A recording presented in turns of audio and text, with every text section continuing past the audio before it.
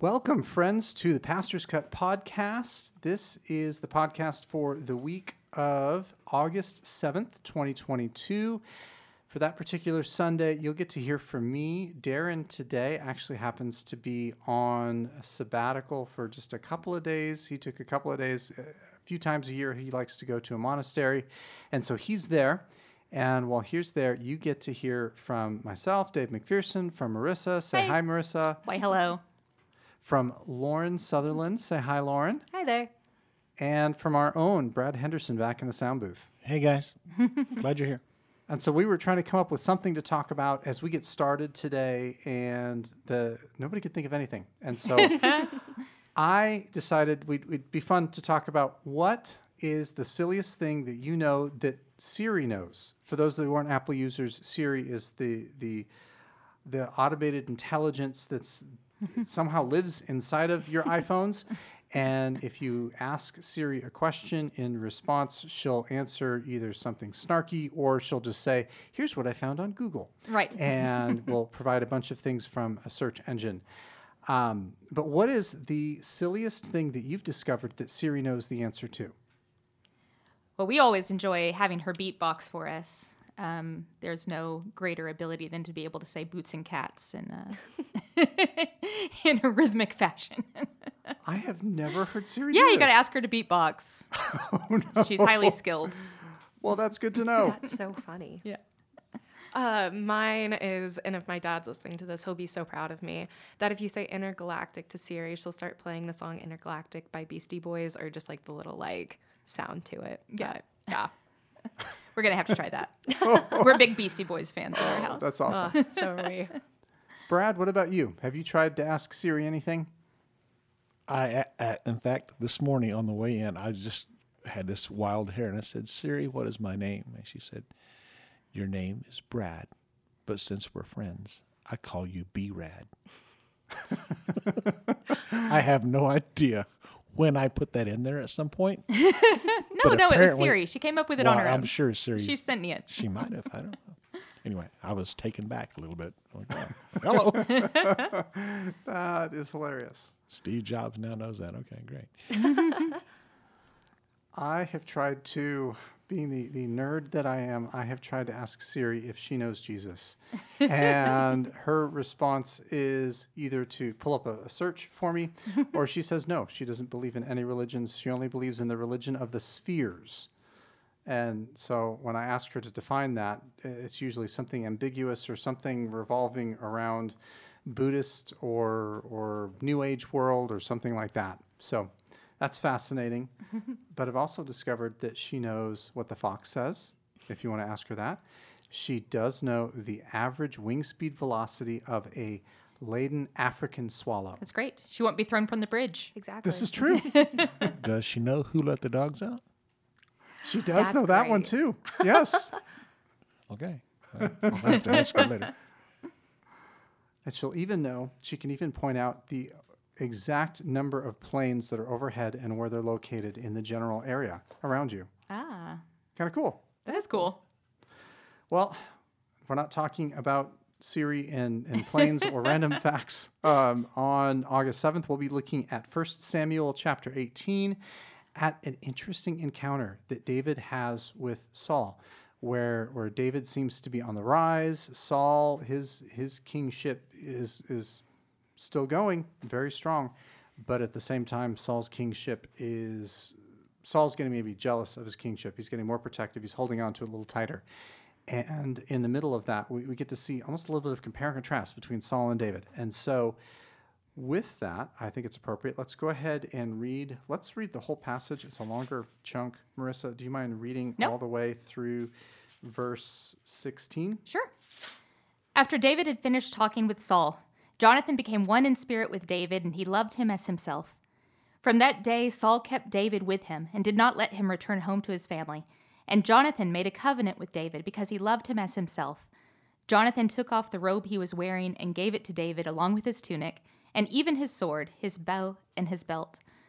Whatever mission Saul sent him on, David was so successful that Saul gave him a high rank in the army, and this pleased all the troops and Saul's officers as well. When the men were returning home after David had killed the Philistine, the women came out from all the towns of Israel to meet King Saul with singing and dancing, with joyful songs and with timbrels and lyres. As they danced, they sang, "Saul has slain his thousands and David his tens of thousands." Saul was very angry. This refrain displeased him greatly. They have credited David with tens of thousands, he thought, but me with only thousands. What more can he get but the kingdom? And from that time on, Saul kept a close eye on David. The next day, an evil spirit from God came forcefully on Saul. He was prophesying in his house while David was playing the lyre, as he usually did.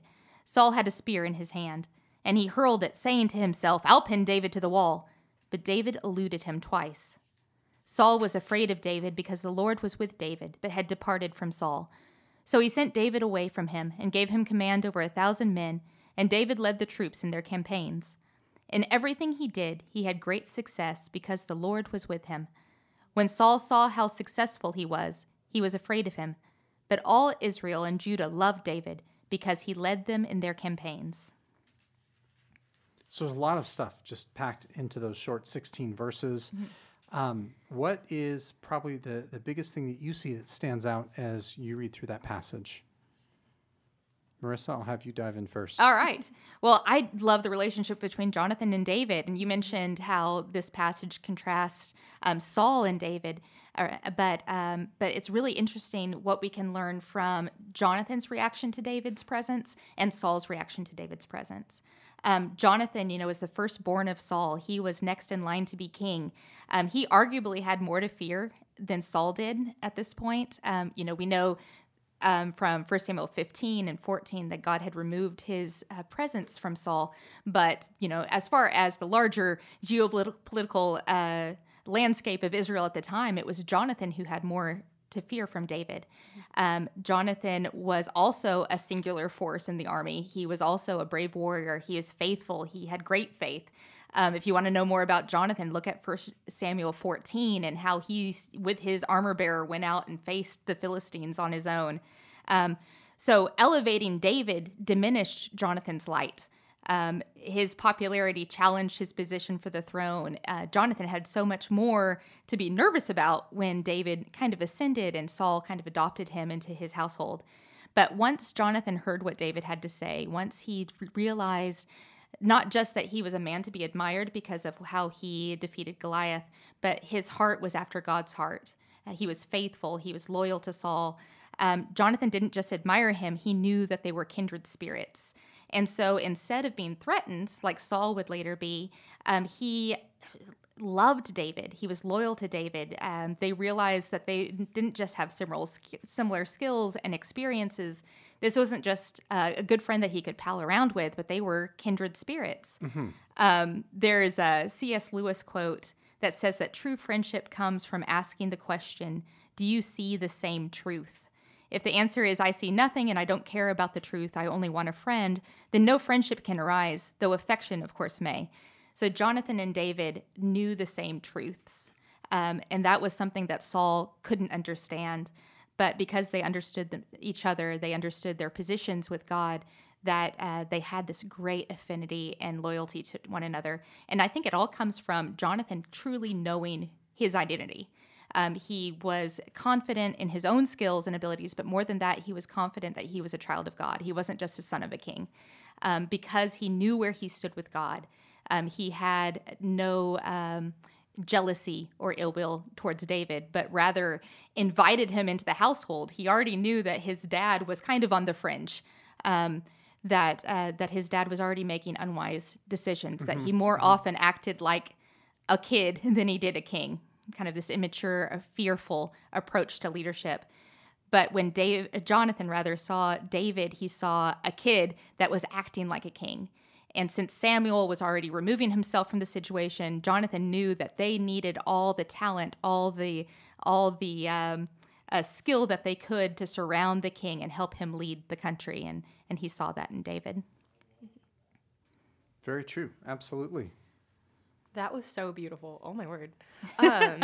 That's Marissa. She's a wordsmith. Yeah, seriously. But going off of what you were saying about how they were such close friends because of the truth that they know, it's been a sweet thing as part of my job at OSU BCM. I get to see freshmen all meet each other and start trying to find those friends.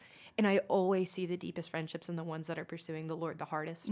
And it's just something that I think can get lost in translation sometimes when you're just trying to make friends, and especially if you're a freshman in college, just so quickly and anybody who will look your way kind of thing. But the truest friendships are always the one that pursue the Lord together. And I think that's such a beautiful example here and in real life.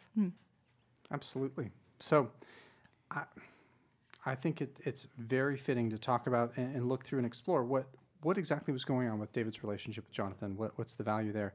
What is the value of having close friends that you can walk alongside of in community, in hard times, good times, whatever?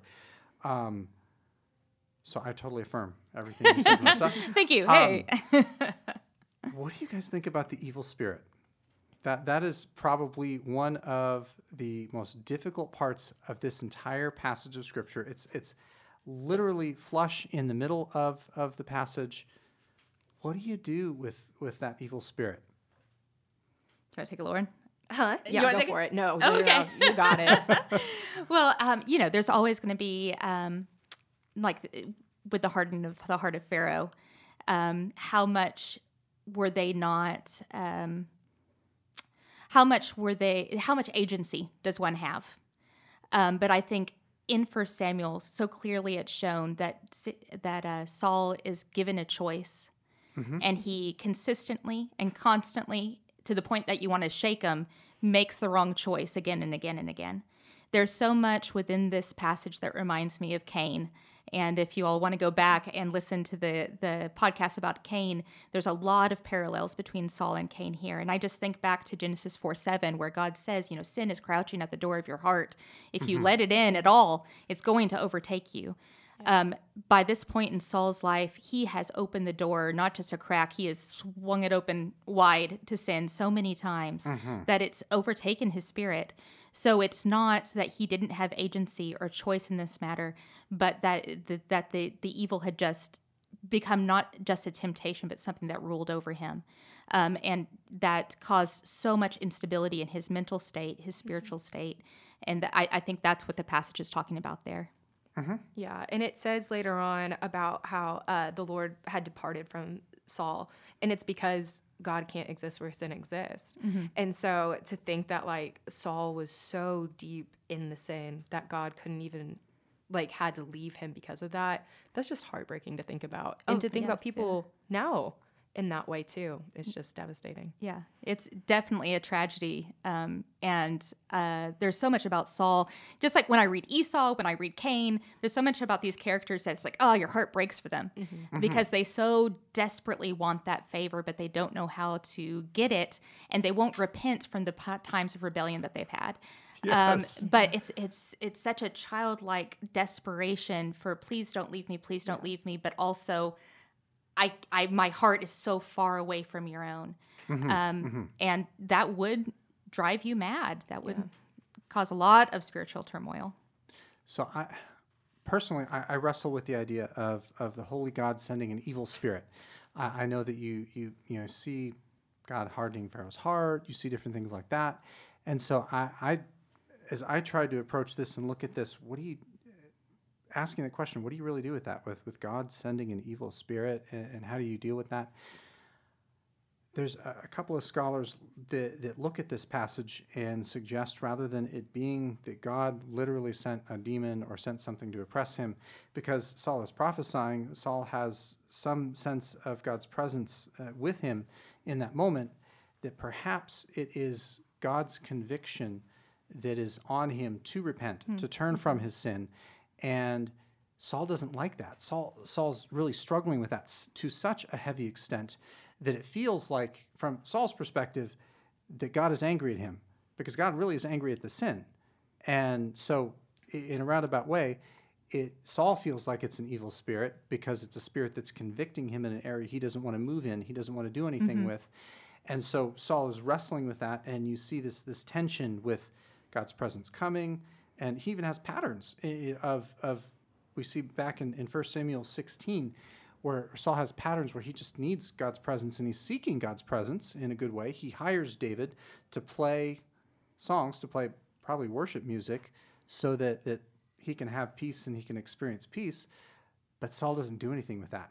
He doesn't invite that deeper into his soul. Instead, in this passage, as God's presence is there, even in the midst of him prophesying and experiencing, whether it's a charismatic experience or something else, he's thinking to himself, if I could only get rid of David by pinning him to the wall with my spear, all my problems are going to go away.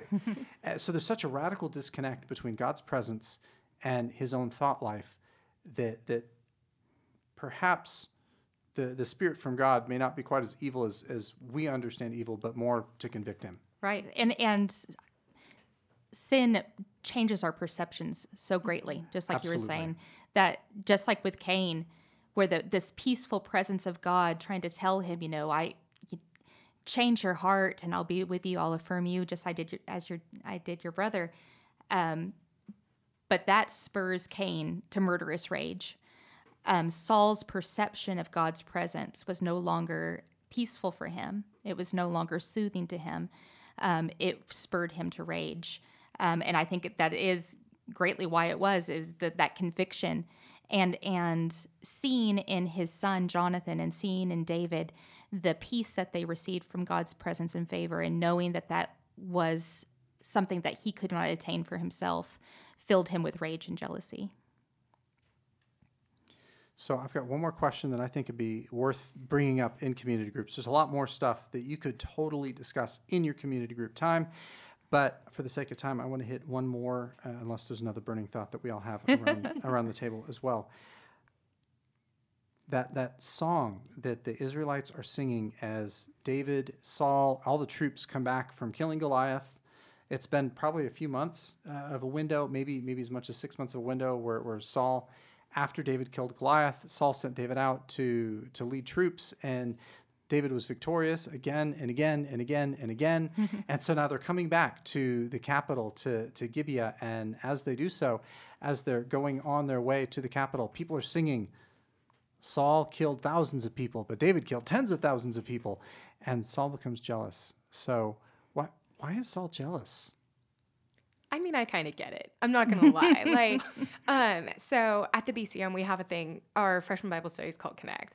And the first year I did it, I also lived with another Connect leader, and constantly her and I were talking about how many students we had coming to our group. And it was kind of like, well, I have 20. Well, I have 21, and so on and so forth. And so kind of hearing that one up, you kind of, I don't know, at least me personally, I can see how Saul's kind of like, well, they are acknowledging how much I'm doing. Yeah, I still did. It was still thousands. Exactly. And so, yeah, that's kind of my thought on that. Yeah. I just kind of get it. Yeah. Not to the murderous rage part, but yeah, to a point. Yeah, in 1 Samuel 15, Saul was told that God had removed his favor from Saul. That God had torn Saul's kingdom from him, and he was going to give it to someone better. So Saul was always looking for that someone better. Is this going to be them? Is this going to be them? He had love for Jonathan that protected Jonathan, but he had no bloodline with David that protected David from that jealousy. So Saul was we think about lame duck presidents. He was the ultimate lame duck king. He knew his days were numbered, and that the successor had already been chosen, but he didn't want to believe it. And because he no longer had the favor and affirmation from God and from Samuel, he only had the praise of the people to live off of, to thrive off of. We're supposed to seek after God's favor and not the favor of men, but that's all that Saul had left. So he put David into a position of power, thinking, okay, well, the people are going to praise me. They're going to say, thank you for giving me David. This is going to be great for me. But when he heard that song of the people, he realized that they were no longer praising him. And that, too, was part of the way that his perceptions were changed from his mental illness and he could have said, well, at least they're still praising me, or they still were praising him. He killed thousands of people, but that jealousy tinted it to think, it's like, this is someone who threatens my power. This could be the person, this greater person who will ascend to the throne. And from that day forward, Saul's mind was filled with evil and suspicious intent towards David. Absolutely. So I'm still hung up on the lame duck king. I don't know why I'm hung up on it, but that's kind of that was a funny phrase that I hadn't thought of in that context before. Yeah, and I think that just proves too how far Saul's heart was from God, because if he was a man of honor, when Samuel told him that he no longer had God's favor and another person would ascend, he could have peacefully abdicated. He could have stepped down and allowed a peaceful transition of power to happen. But instead, he clutched and clung on to the people's favor and to his role for another 20 years. And that threw Israel into chaos and a civil war. So it, again, just shows, just like we saw in 1 Samuel 14, when he told the army of Israel not to eat food when they were battling the Philistines. Yes. He did not have the best interest of the people of God at heart. And at any point, I'm leaning heavily into, there's a book by a guy named Gene Edwards called A Tale of Three Kings that I read when I was a young adult. Someone gave that to me. I think I was 18 years old. That sticks through with me and rings true of this passage, rings through of the greater story in 1 Samuel and early 2 Samuel. He compares and contrasts David, Saul, and later Absalom, and how do the three react and respond to God. The big difference with David and Saul, and later David and Absalom, is that David is quick to turn back to God. David is quick to confess when he's made a mistake and say, I screwed up here. He wants to own it.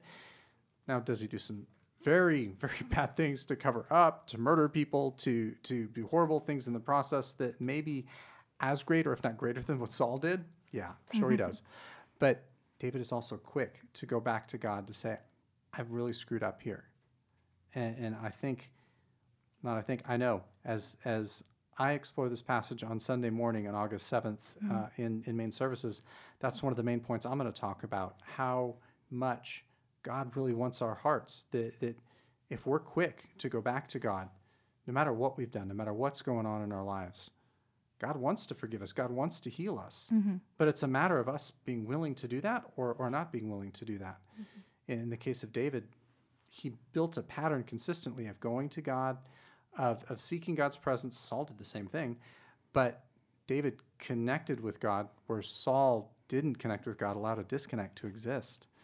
And so you might even talk about, as a community group, in the middle of the conversation about Saul being jealous and with David rising to fame, how do you deal with jealousy? Are you quick to recognize that or take that to God? Do you have anybody that might even be able to help you process that as you walk through things? Is there anything else that you guys can think of that stands out from the passage? I think there's always going to be people that are better than us, that are more talented, more gifted, younger, more beautiful, whatever. Bringing 21 people into a small group instead of 20, that's always going to be the case. Yes. No matter how bright your star shines, there's always going to be somebody coming up the ranks who's, as you're going down.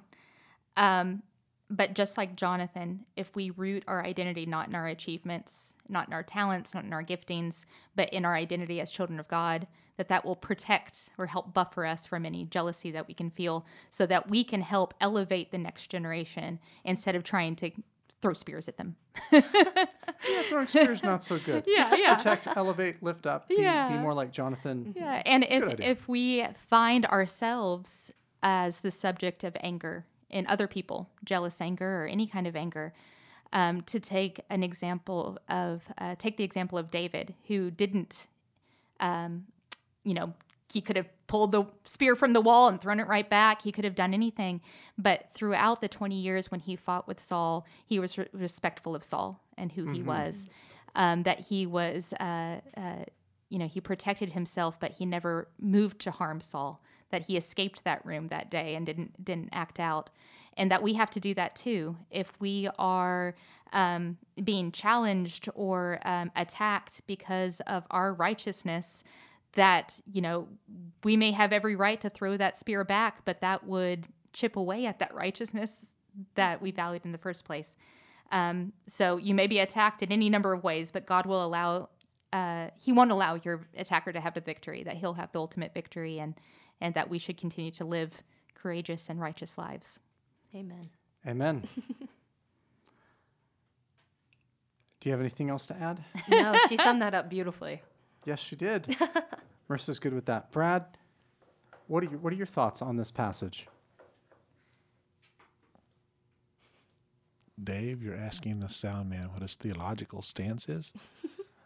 You are a worship leader. Come on now. David was a worship leader. David was singing worship songs that brought peace to Saul's soul, that he was wrestling with. Don't you think it's a little ironic that if we put ourselves in that same situation, that he would keep coming back to lead worship and soothe Saul's soul? Mm-hmm.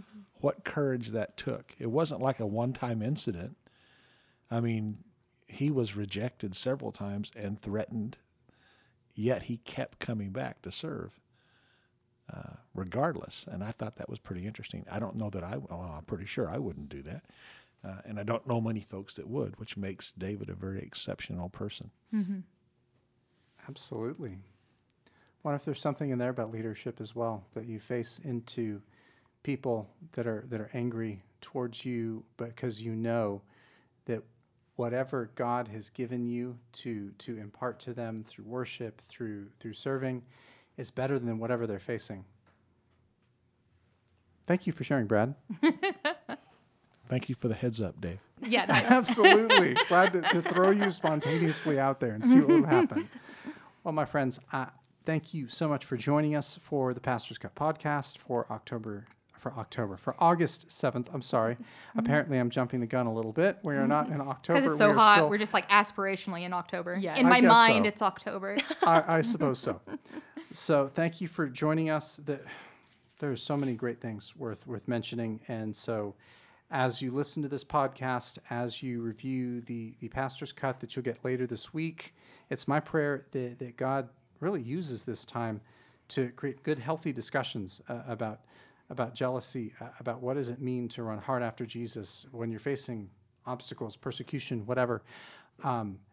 Ultimately, how to build consistent routines of running after Jesus, because doing so will provide a better source of life, no matter what you're facing, no matter what you're walking through. So with that, my friends, I pray that the Lord would bless you and keep you. May God cause his face to shine upon you, and may you have a wonderful day.